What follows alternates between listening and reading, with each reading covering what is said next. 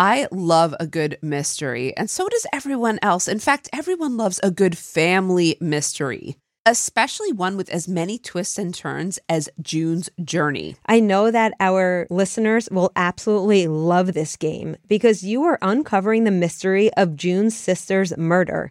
And you're becoming a detective. You're looking for clues, and each scene will lead you to a new thrilling storyline. This is a great way to engage your observation skills to uncover key pieces of information that lead you on to many chapters of mystery, danger, and romance. Right now, I'm in the process of interviewing family members.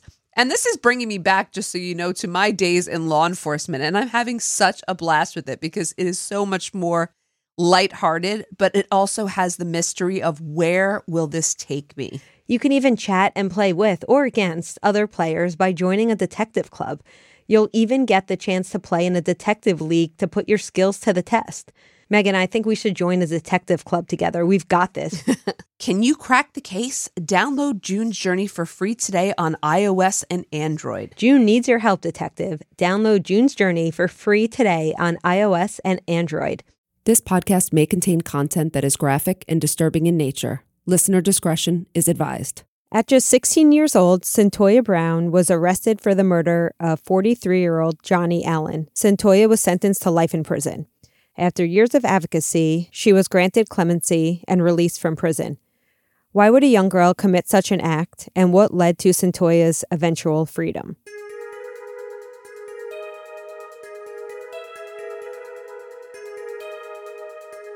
This is episode 16, the Cyntoia Brown story.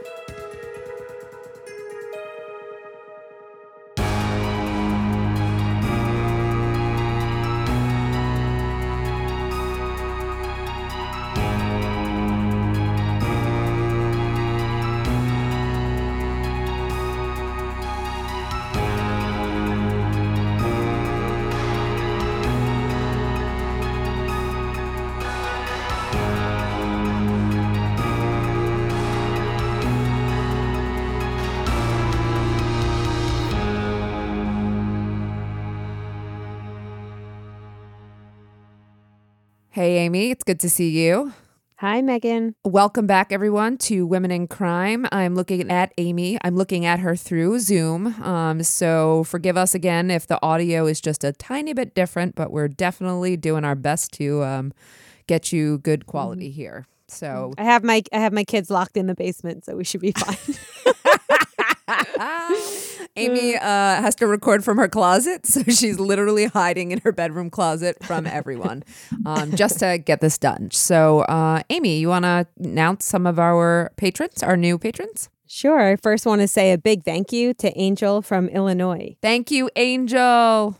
Thank you. And I would also like to give a big shout out to Jennifer R. from Metro Detroit. Thank you so much for your support. Thank you, guys. Really appreciate it. Like, seriously. And again, thank you for the questions and emails. We love it. And the case suggestions. Yes. They have been awesome. Oh my gosh, the case suggestions are awesome, but I have a list now that's going to cover us literally through probably next year if I just do case suggestions. So Stop writing us with great cases. No, I'm kidding. All right, so we have a couple more patrons. Who else do we have? We have Sin from Finland. How cool is that? I love the name and I love where she's from. Awesome. Thank you so much. I know, all the way from Finland. I'm really grateful. Really dig that. And we have two more patrons who have questions. So this one, shout out to Steph from Ontario. Thank you, Steph. Thank you, Steph. And her question is, how long have you been doing this or something similar? And I'm not sure if she means podcasting or in the criminal justice field. So I'll just say that we've been podcasting now for, about a year and a half, 2 years? Direct Appeal 1 year anniversary is actually tomorrow, which is, what day are we recording? Tomorrow, May 8th? Right? A 1 year anniversary. I think that's about right. May 7th. May 7th or 8th. Yeah. Okay. So, but we actually started working on it a good year and a half in advance. So actually working on, all of this together 3 years. As for being in the field of criminology and criminal justice, so let's see. For me, it probably started with the master's degree, and that was That was 2002 for me. Right after the master's, I went into probation and then back to school for the PhD, and since then. So for me, yep, 2002. Amy?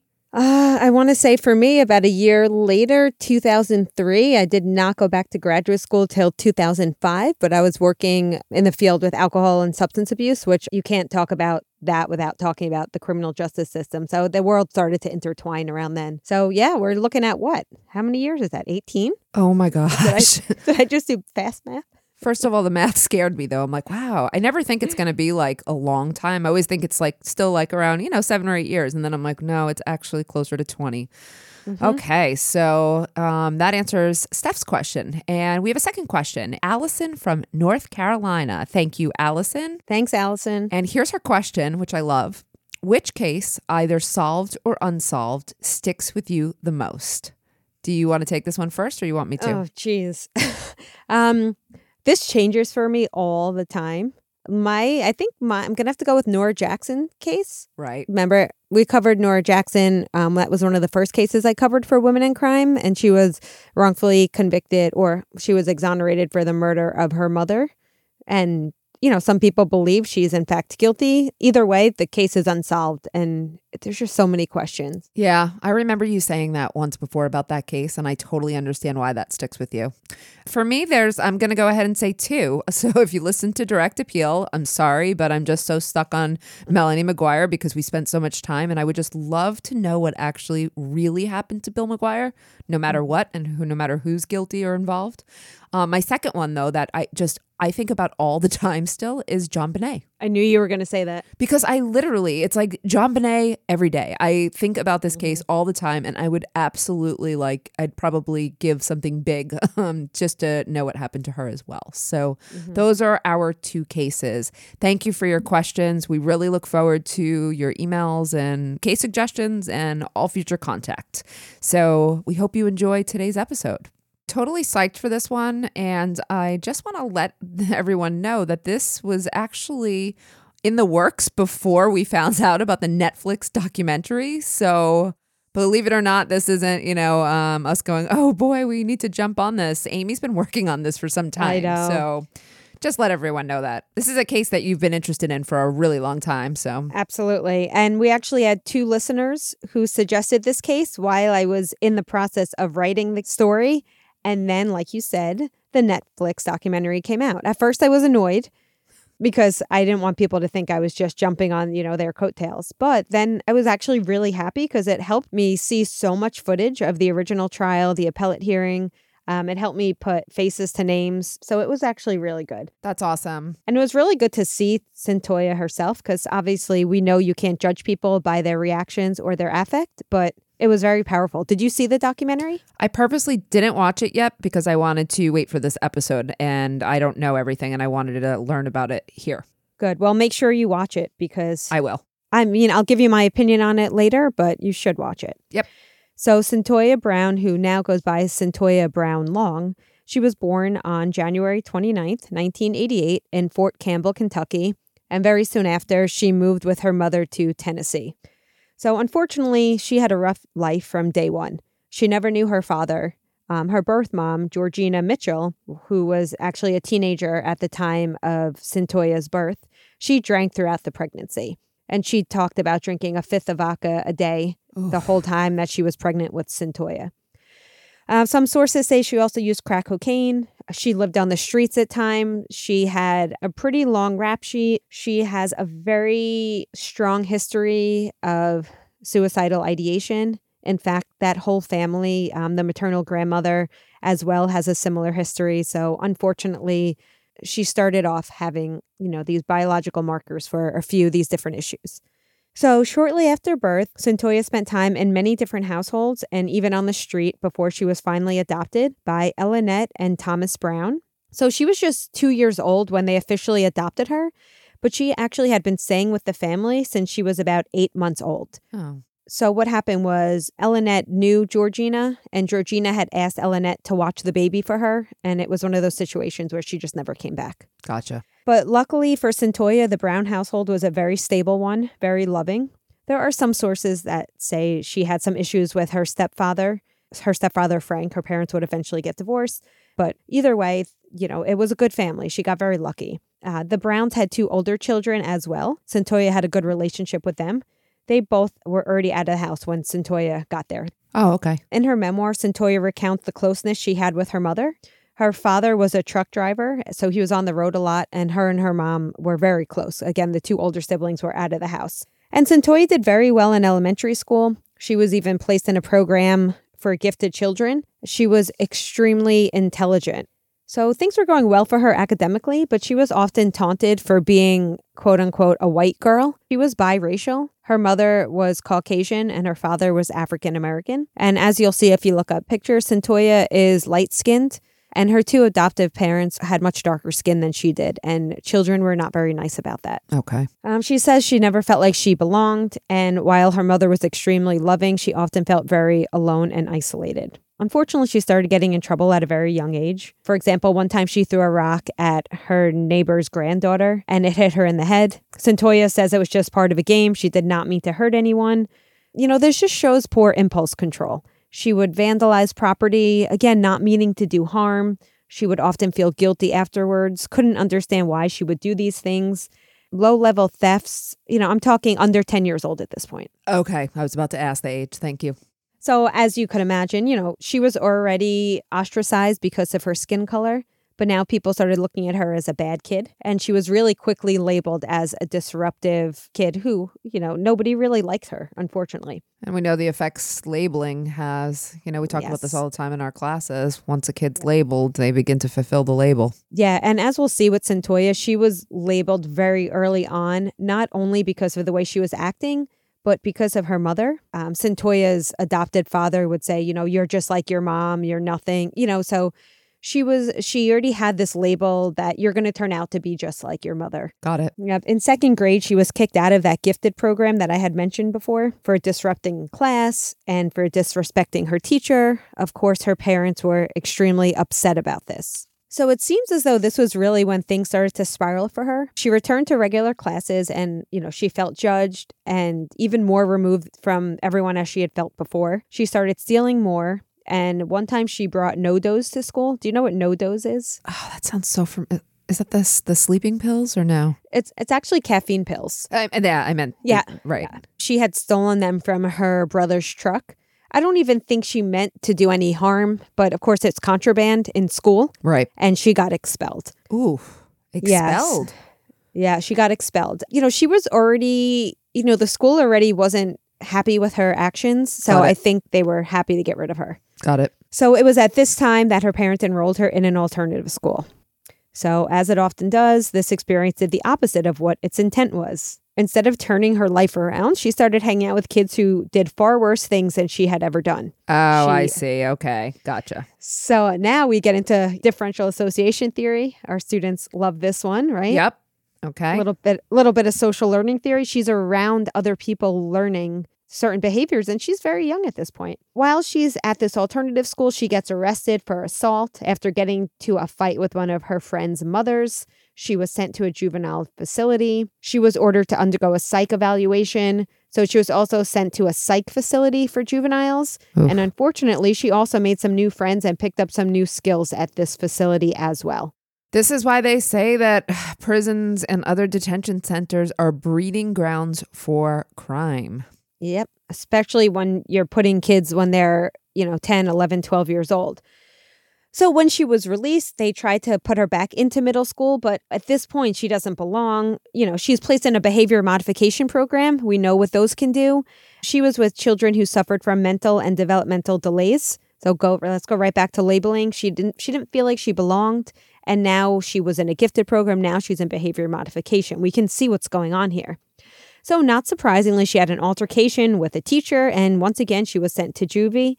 And she was officially under the custody of the Department of Children's Services. Do you know how old she is at this point? Yeah, she's only 13. Okay. So, this is not a good start for her. So once again, she's in a facility surrounded by people, and a lot of the people she's surrounded by are much older than her. And she's a baby. She's 13 years old, and she's with 17, even 18-year-olds. Much higher security, lots of fights. She tried to escape several times. Every time she escaped, she got caught, sent back. All right. So after 2 years in custody, she was finally released back to her family, except when she gets home, she is told that her father left. Okay. And So it's just her and her mother is what you're saying at that point? Actually, I think she would have preferred that. There was a new man in the picture. So her mother had a new boyfriend named Frank, and she did not get along with him. Now we're looking at strain theory, right? This actually is a great case, Megan, to teach in our theory classes because there is so much going on here. Right, Amy. And for people who don't know, strain theory is often about the stress and frustration that people face. And in lieu of strong coping mechanisms, they will act out in deviant or criminal ways, ways that they would offend. Oftentimes, this relates to people who face blocked opportunities and offend for financial purposes.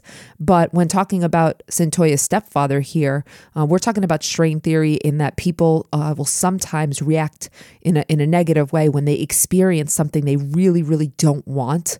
And so we teach that often in forms of abuse. A stepfather who doesn't treat you well, that would certainly fit the mold here. Exactly. And you haven't even heard the half of it yet. Cyntoia enrolled back in school because she had no choice. She was a minor. Her mother said, "You're going back to school," right?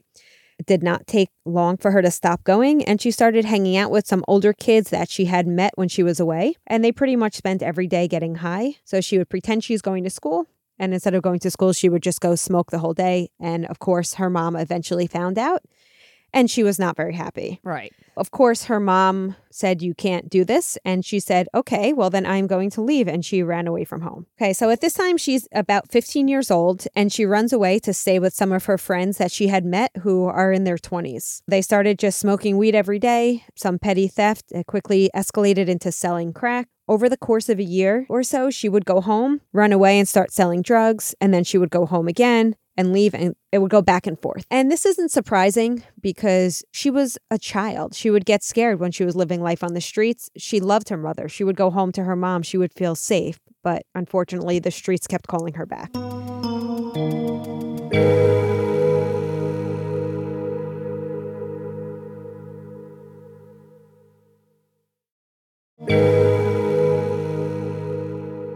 While she was on the streets, and I say on the streets because she was between houses living with people that didn't have her best interests. You know, she was brutally raped on a few occasions. And it was around this time that she met a guy named Cutthroat. Cutthroat. Okay. Believe it or not, that was not his given birth name. Sorry. Okay. Cutthroat with a K. Right. Oh, So that's even better. Okay. his name was actually Garion McLaughlin. Okay, so she fell for him. Can you say that again? fast. What was his name? His name was Garion McLaughlin. Okay. And she fell for him fast. She said that he was the first person that ever listened to her, and she really felt like he was the one. She really was into this guy, and he was also in his mid-20s, along with the other people she was hanging around with. She very quickly moved in with him. No, he did not have a house. They lived in hotels. Very shortly after the honeymoon stage was over, she looked at him as a boyfriend, but he started forcing her to have sex with him. He taught her how to be, quote unquote, a good slut, and he abused her horribly, both physically and sexually, and degraded her. I can't even repeat some of the things I read what he did to her. She said she didn't bother trying to leave. This is not surprising. She felt cared for the first time in her life because although he was brutalizing her, the other side of that was him also loving her or pretending to love her or showing her some sort of love that she had never felt before. And because he started off differently. It didn't, they don't start off with the brutalization. He starts off with all the good stuff. And then by the time she's hooked into this relationship and in love, that's when, You would be surprised. It took maybe days, weeks. This moved pretty quickly. But I think, unfortunately, Cyntoia had such a poor self-image already that it didn't take long. He often called her his bitch. And she says in her memoir, while she knows that is a degrading term, it made her feel like she belonged to somebody and it made her feel really special. So it's very sad. She's a child. Okay? Yeah, that's telling. Yeah. A few days after they were getting settled in their hotel, Kut said she needed to start earning her keep. So unfortunately, what do you think this means? When you were saying it before describing him, I'm like, he's definitely going to try to prostitute her out. So I assume that means he wanted her to prostitute herself. He was grooming her from day one. Right. So at first, she just pretended to be a sex worker, and she would basically take money from men up front and then leave. So in other words, she would rob men, and she felt like this was a way that she didn't have to exploit herself, but she can also give Cut what he wanted. Unfortunately, it wasn't long before she actually started having sex for money. She says in her memoir that she started to accept the reality that she was a slut, as Cut has been telling her all along. So this is really sad. So with labeling, right, you eventually become, it's a self-fulfilling prophecy. It is. And that's exactly what happened here. And she's defeated. Cut would bring over men and force her to have sex with him, and then he would just take the money. So in other words, he was her pimp. Yeah. Right? Although at the time, Cyntoia did not realize that. She thought she was helping them live a life together because, of course, Cut made Cyntoia believe that this was all just temporary. And once they got enough money, they would move to Vegas and live happily ever after. Oh, sure. So one night after being almost strangled to death by Cut, let me just tell you why she was almost strangled to death. He was pissed because she was not bringing in enough money. So he choked her and, in fact, almost killed her. So she went out to find a client. The evening of August 8th, 2004, Cyntoia headed over to the local Sonic in Nashville to try to get some business. A gentleman stopped his car, asked her if she was doing okay, and she started chatting with this man, who turned out to be 43-year-old Johnny Michael Allen. So Johnny Michael Allen was a local real estate agent. He was also a youth pastor and a Sunday school teacher. Wow. Oh, I'm sorry. And he was also an Army vet. So he sounds like a pretty good guy, right? Yeah, I mean, he's going to be a very sympathetic victim here, too. Yeah, we'll get to that. Okay. So at first he seemed nice. He asked her questions instead of just saying, how much. He asked her, how she was, if she was hungry. He brought her food. They went back and forth on how much for Cyntoia's service. Okay, I'm sorry. So he's a client. I thought you meant he was just a concerned pastor who was stopping to help her. I'm curious to see where you're going to go with this one. All right, yeah. I'll hold my question. Okay. So they decided on $150 for her services. He suggested they go to her house. She did not feel comfortable with that. She wanted to go to a hotel room as she normally did to conduct her business, but she thought he seemed nice, so she gave in. They ate their Sonic. They went to his home. He showed her around the house, making sure to stop to show her his gun collection, which included 2 shotguns and a handgun. She said she started to feel nervous. I think she realized nobody knew where she was. Okay. And she was at this random person's house, and he has this gun collection, and she thought he was acting strange. So she asked if she could watch TV and relax a little. She claims it's because she wanted to be closer to the door, which was downstairs by the television set. Okay. She said he talked a lot about his guns and about how important he was in the community. She asked if she could take a shower, and when she got out of the shower, he was in bed waiting for her naked. So obviously she was there for a reason, and she knew that, but she did not feel comfortable. So she said she wanted to take a little nap, and she pretended that she was sleeping, of course, to avoid having sex with him at that moment. According to Cyntoia, at this point, he grabbed her very hard between the legs and kept bothering her, and then he turned, seemingly reaching for something. She assumed he was reaching for a gun, so she grabbed the gun out of her purse and shot him in the back of the head. So why did she have a gun? Well, Kut always gave her a gun for safety. All right, because we know that, unfortunately, sex workers are often assaulted. Yes, after shooting him in the back of the head, she stole $172 from his wallet. She took 2 of his firearms and fled the scene in his truck. Any questions? I mean, right now, this is bad. I see how this is going to play out really bad for her at this point. Mm-hmm. Yep. But I think you pretty much solved the issue of what was the purpose of their exchange. That was my initial. Yes, exactly. But, I think, like you mentioned, who the victim was, of course, is always important in every case. She immediately goes back to the hotel room and tells Kut what happened. She told Kut, I shot this guy and I took his truck. Kut was, of course, pissed. Why the hell did you bring the stolen truck here? Go get rid of it. She drops it off at a local Walmart, hitches a ride back to the hotel. She claims she had no clue if this guy was even dead. She says the reason she took the guns and the money and the car was because she was afraid he was still alive and she wanted to get out of there fast. So she actually found out he died by watching the news. And it was interesting. She said that after this, that Kut was so much nicer to her and she felt like she really earned his respect. So although he wasn't happy because that might make things more difficult for him, she really felt like she was in his good graces now. Maybe he was scared of her. Maybe, right? So their plan was to move hotels the next morning, but unfortunately, or fortunately, depending how you look at it, they got woken up by the police barging in with guns. Cyntoia's first response was, "Don't touch Kut. He didn't do anything. Let him go." This just shows what we often see by women who were abused. Well, not even women. She was a child, right? She was trying to protect him. even though he was the one who has been brutalizing her. She also says all along that she was never worried about getting in trouble because she believed that she was defending her life. So her number one concern was just making sure that Kut did not get in trouble. That also shows you her, unfortunately, emotional immaturity of someone who's so young and who gets arrested. Exactly. I think that's a very good point. It does show us her frame of mind at the time. She tells police she is 19, although at the time she was just 16. At first, they believed her, so they did not call her parents because she was not considered a minor. Mm-hmm. But not surprisingly, they're the police, and it did not take them long to figure out that she was, in fact, a minor. And apparently, they were extremely pissed off when they found out that she had lied to them.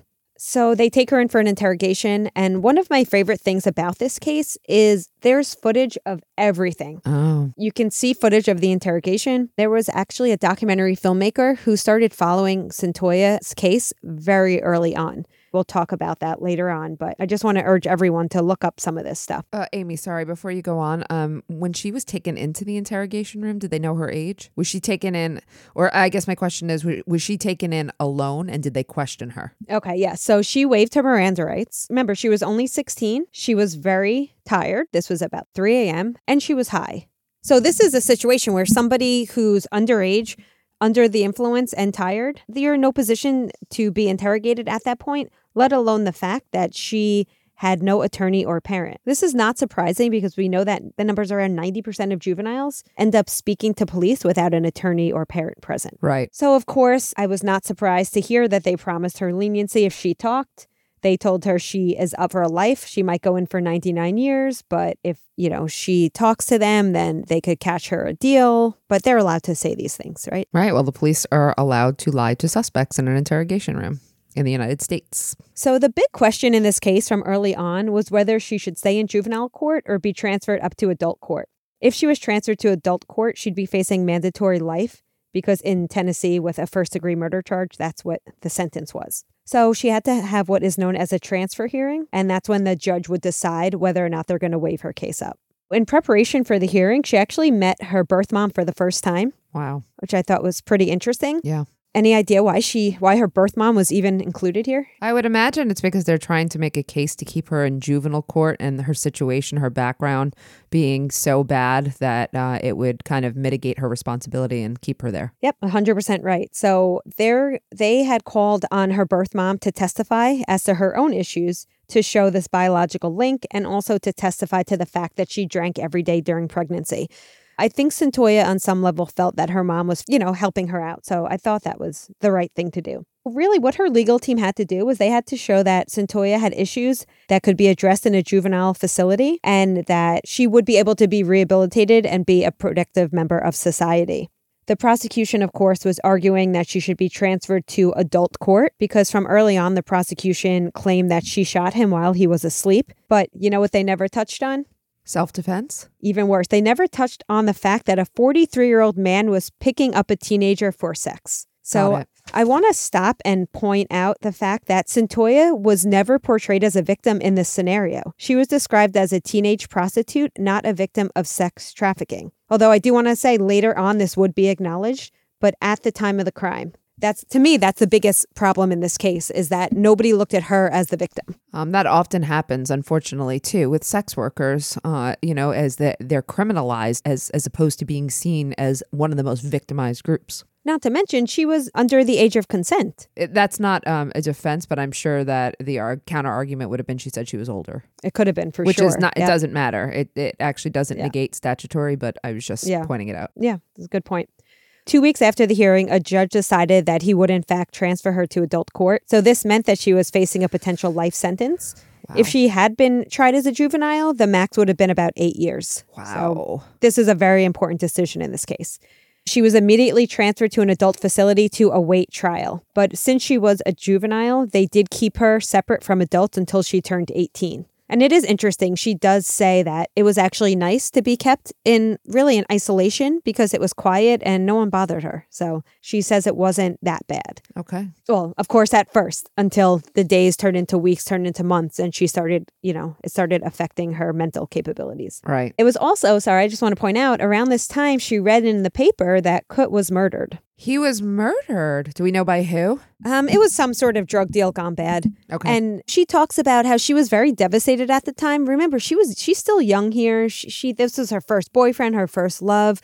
But she does realize later on that if she never got arrested, she probably would have still been with him and she'd probably be dead too. Right. All right, let's move on to the trial now. August 21st, 2006 was the start of the criminal trial. So at this point, Cyntoia was 18 years old and she had already been incarcerated for 2 years. As I mentioned, there's a lot of this footage in the Netflix documentary. You know, you can really see the opening arguments and how hysterical Cyntoia is. And I want to point out, she looks like a baby. It's really heartbreaking. Wow. I'm definitely gonna check this out. Right after we get off the Zoom call. Yeah, it's really sad. Of course, I do not think that she had any right to murder someone, and I feel for the victim as well. But when you do watch this, you do get to see just how young she actually is.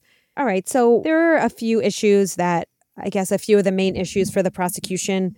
Of course, the detectives took the stand who talked about the interrogation. Something that was, I think, weighed a little more was the medical examiner who took the stand described the injury as immediate and his hands were clasped. So they were saying clearly it was not self-defense. He was sleeping when he was shot. But of course, but his hand being clasped, does that all right. I don't know why that definitely indicates him being sleeping, but that's fine. I think they're trying to say that since he died immediately, the placement of his hands indicated how they were placed right before he was shot. Got it. But of course, there are experts that would probably argue that as well, but the defense, they didn't argue against it that strongly. Something else that worked against her is her mom took the stand. And like I said, her mom was, a really strong advocate for her.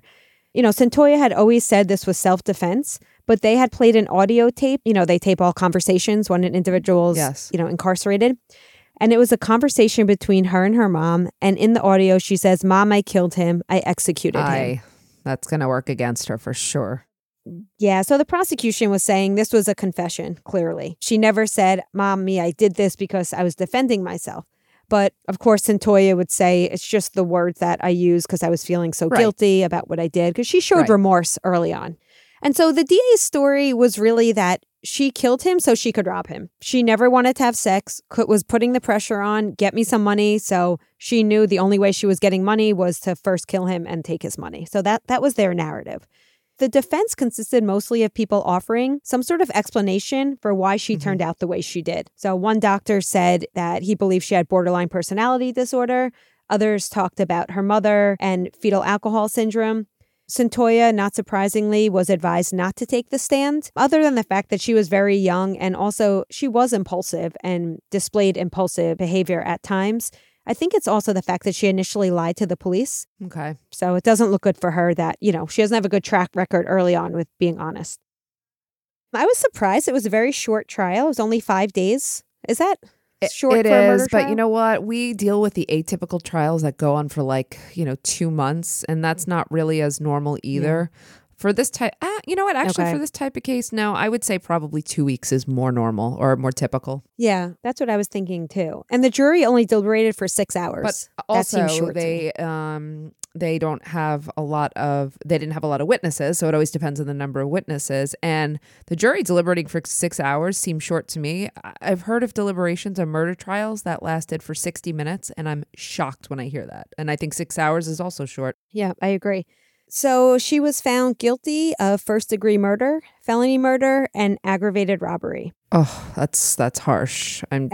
Unfortunately for her, I don't know if you know this, but Tennessee had the harshest juvenile sentencing. Well, one of the harshest juvenile sentencing among all the states. But the juvenile sentencing shouldn't apply here, right? Because she was found guilty in adult court. Sorry, juveniles who are tried as adults. Oh, okay, gotcha. Yeah, sorry about that. So her sentence was 51 to life, which would make her almost 70 years old when she was eligible for parole. Wow, just in time not to collect Social Security. 2 weeks after the verdict, she was transferred to the Tennessee Prison for Women, where she was to serve out her sentence. So she would be transferred to a Memphis facility at some point and then back to Nashville, but she was in the general population because she was now 18. All right, so in her book, she talks a little bit about how when she first got to prison, she acted tough, right? Because what else can you do? She's also still fairly young. And she was not necessarily on the right path. She really felt like there was no point because she felt like she was going to be there for the rest of her life. I think she was very fortunate that she had a lawyer who was also a friend to her and sat her down one day and said, if you ever want a chance at a normal life, you need to pretty much get your shit together. Turn this stuff around. Cyntoia says that really stuck with her, and she only started hanging out with people who were doing the right thing. Oh, that's good. So any of her friends who were, doing drugs and, other illegal activity in prison, she kind of dropped them. She only started hanging around with people who were taking classes. Okay, good. And she's getting sober now. So, I mean, that's a good thing. Yep. She also took every opportunity that was offered to her. So let me just tell you what she did while she was incarcerated. I don't want to give away when she gets out, but obviously we know she gets out because I said it in the intro. But while she's in there, she earns her GED. She actually earned her GED in jail. She enrolled in a college program through Lipscomb University, which is actually a Christian school in Tennessee. She actually took all Inside Out classes, which is pretty cool. Inside Out classes. Amy teaches Inside Out. Yes. Can you just tell people what Inside Out is real quick? Yeah, sure. So I'm a trained Inside Out instructor. So basically that's when you take students from campus with you to students who are incarcerated and you have combined classes. They are amazing. And actually, as Cyntoia talks about it, she said she really felt seen. She didn't feel judged. That's what's so beautiful about these classes is for a moment, I think the incarcerated students feel normal. Yeah. Because they're with their peers. Yep. Right. So she finished 2 bachelor's degrees. She was very focused on her studies. She enrolled in a culinary arts program. She mentored at-risk youths. She even took part in a puppy training program. Oh, that's so great. Oh my gosh. Yes. She really did a lot. Okay. Yeah. I don't want to paint it all rosy here because she did have trouble while incarcerated. She did have a lot of issues off and on, but she always bounced back and she was given second chances by a lot of people who really believed in her. People saw her true colors and really helped her out. She was fortunate that way. Very fortunate. So although things seemed like they were going okay in prison, she was really having no luck on the legal front. She lost her first appeal. So as we know, the first appeal really focuses on errors at trial, right? Her second appeal focused on new evidence that suggested that she had a cognitive impairment due to the fact that her mother drank while pregnant with her. So although she was very smart, remember she was in the gifted program as a child. Right. She actually had an IQ of 134, which is quite high. Oh, yeah. Yeah. So nobody could deny that she was brilliant, but she had very poor impulse control, as we see throughout her life. On November 13th, 2012, she had an appellate hearing asking for a new trial. So this hearing focused on fetal alcohol spectrum disorder, which, affects your responses and lowers impulse control. And her legal team claimed that she did not act the way someone with such a high intelligence would act. They said her functional abilities were equivalent to a person with mild retardation. Wow. Not my word, their word. Got it. Obviously, that is a horrible term that is no longer used, but at the time, it was still being used. Understood. They really focus on this discrepancy between her behavior and her IQ. Her lawyers also brought up a recent case of Miller versus Alabama. Oh, yeah. I know that case. I teach it in I was going to say, Megan, do you know that case? It's a big one. Yep. Teach it in my classes. So Miller versus Alabama in 2012. This was a Supreme Court case that says you cannot sentence a juvenile indefinitely to life without parole. In other words, there has to be some sort of individualized sentencing hearing, which it was such a huge case, right? But you know what Tennessee prosecutors said? Well, they said, Brown was not technically given a life without parole sentence because she would be eligible for parole after 51 years. So they found that loophole. I was going to say that too. I figured that was coming. Yep. She was really out of options here. So her case started, very lucky for her, her case started sparking public interest. So in 2011, there was a documentary called Me Facing Life. Have you seen that one? No. It was PBS? Okay. So this was actually made by the same director as the Netflix documentary. And it showed her case and it caught people's attention. She started receiving tons of letters offering support and friendship. And actually one of those letters, this is a side note here, one of those letters was from Jamie Long, a local musician who is now her husband. Oh, wow. Yeah. Basically, he wrote her and said, quote, God told me to tell you that you're getting out of prison.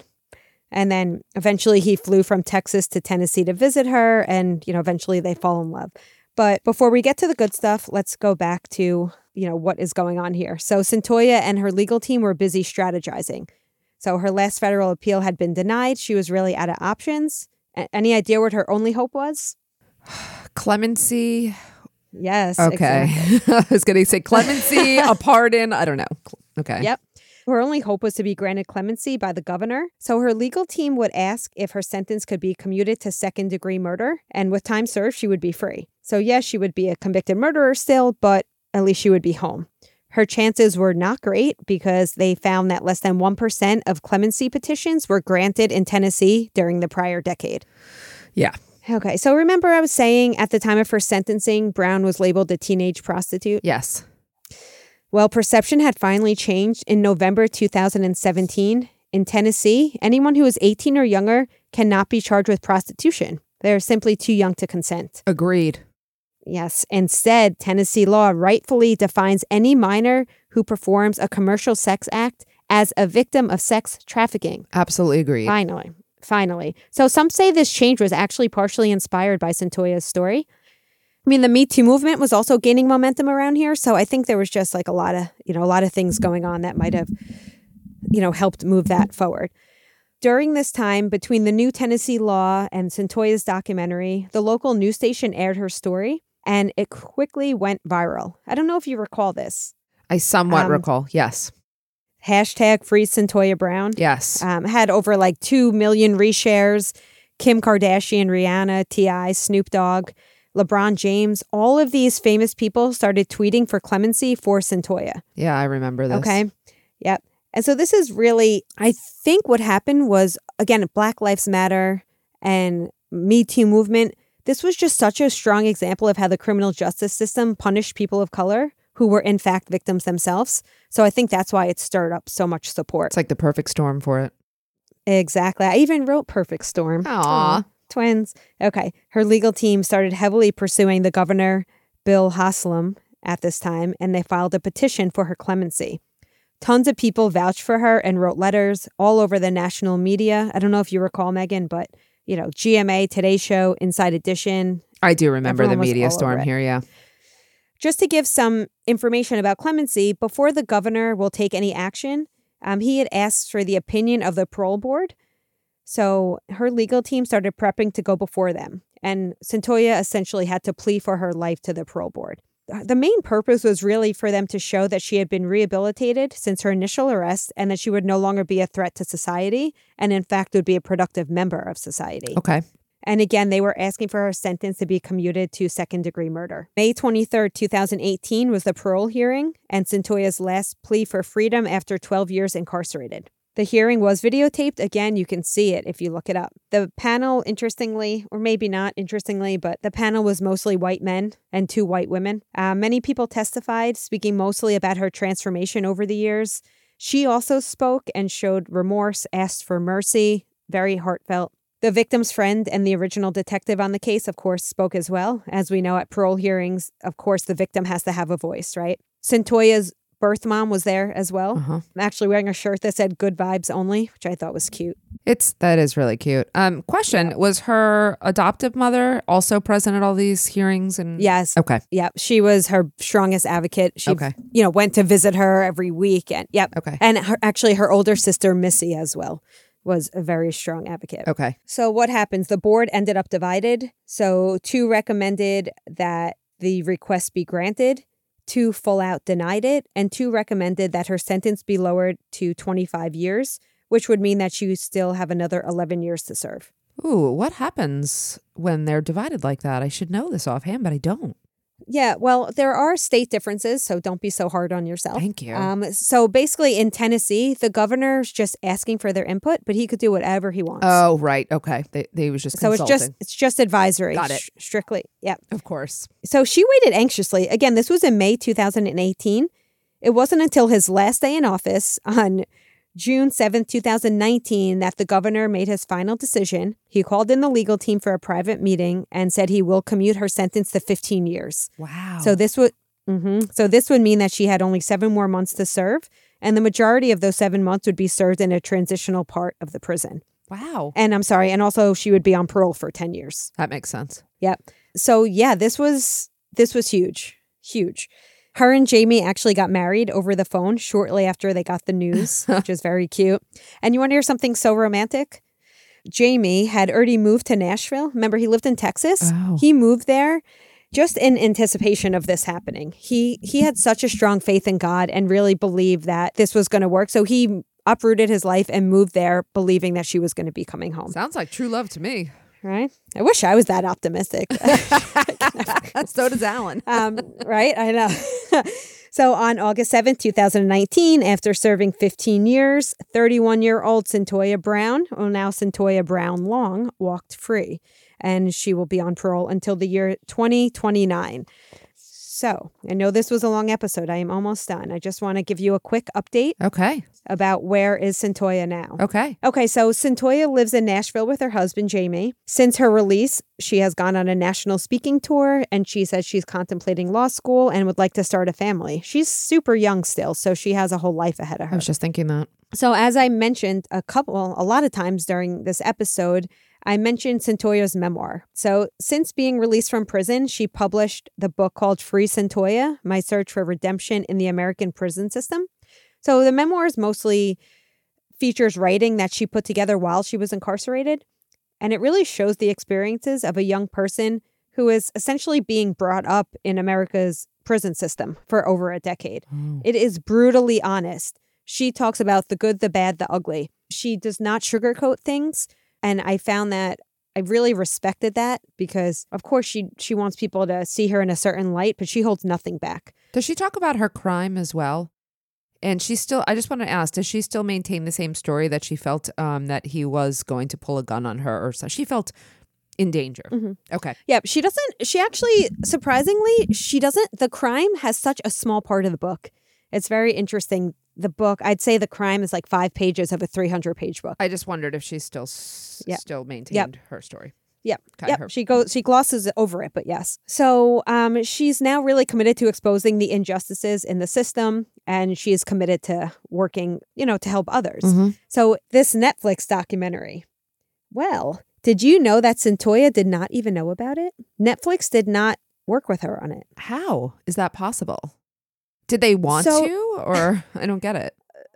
So remember I mentioned the gentleman who did the earlier documentary, the PBS documentary? Yes. So he had old footage. He sold it to Netflix. And he pretty much made a deal. He made a deal with Netflix. So according to Brown, who again, Brown Long, she says that this was an unauthorized documentary and that her husband and her were surprised when they first heard the news because they did not participate in any way. I don't understand why they wouldn't even ask for the participation first. Like, why not at least ask? And then, okay, they turn you down. Then, we have this footage. I don't know. I really don't know. But, she says she's currently in the process of sharing her story in the right way in full detail. Okay. And, she does say, quote, that she prays that this film highlights things wrong in our justice system. But I did have nothing to do with this documentary. Okay. Well, I don't want to ruin the documentary for you, but I think she might be disappointed with the documentary. Okay, got it. Let's not. So the documentary... in case listeners haven't Yeah, I don't want to ruin it for anyone, but my opinion and opinion of others is that the films really fails to grapple with some of the larger criminal justice issues. Okay. So it's really focused on her personal path to, I guess we could say, redemption. Right. And a lot of footage from, when she was just a child when this all happened, But, the film ignores many of the systemic issues and the racial dynamics in our system. It doesn't even touch on the fact that race might have played in her case. And I think that was kind of a huge miss. And I'm wondering, I haven't heard Cyntoia's statement on the actual documentary if she's going to give one, but I'd be curious to see what she says about that. Oh, I'd be very curious as soon as I see it. So Megan, thank you for being so patient and such a good listener, but what are your thoughts here? I mean, it's such a good story and I was really excited for you to tell it. My thoughts here are that I wouldn't guess that Cyntoia premeditated the crime. And I would guess that after being a sex worker for so long, that she probably was fearful in a lot of instances. And, she went back to this guy's house and it probably was a mistake. I mean, my ultimate opinion is that she was, a child who was victimized. She committed a very adult act, and that's what people look at. Well, she shot a man in the back of the head. Yeah, but you have to look at a 16-year-old who's come from, just had a really bad series of events in her life. So I think that my opinion was that she definitely should have been tried in the juvenile system. I think that might have been more appropriate.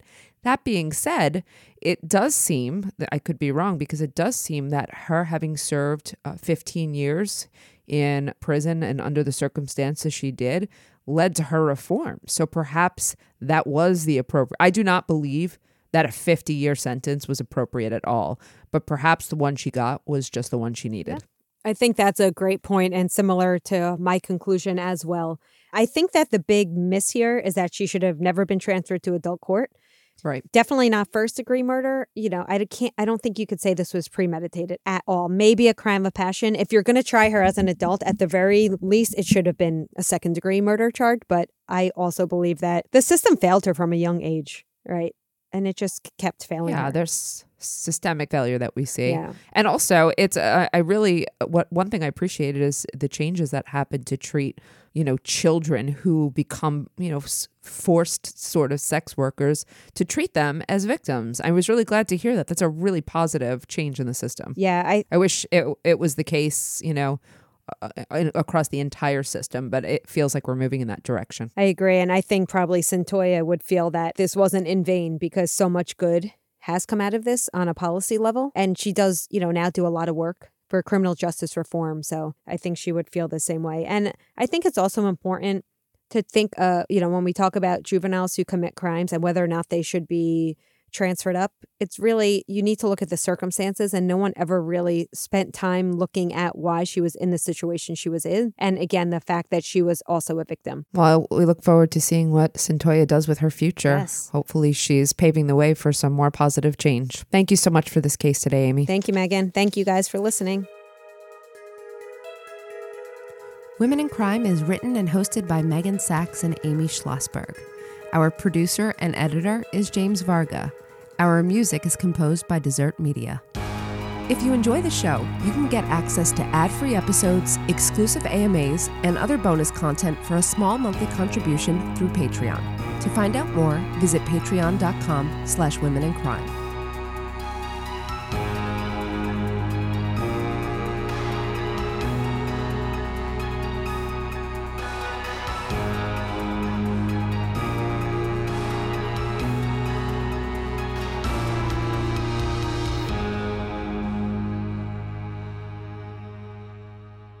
Sources for today's episodes come from the book Free Cyntoia by Cyntoia Brown Long, the Netflix documentary Murder to Mercy, Time Magazine, and NPR.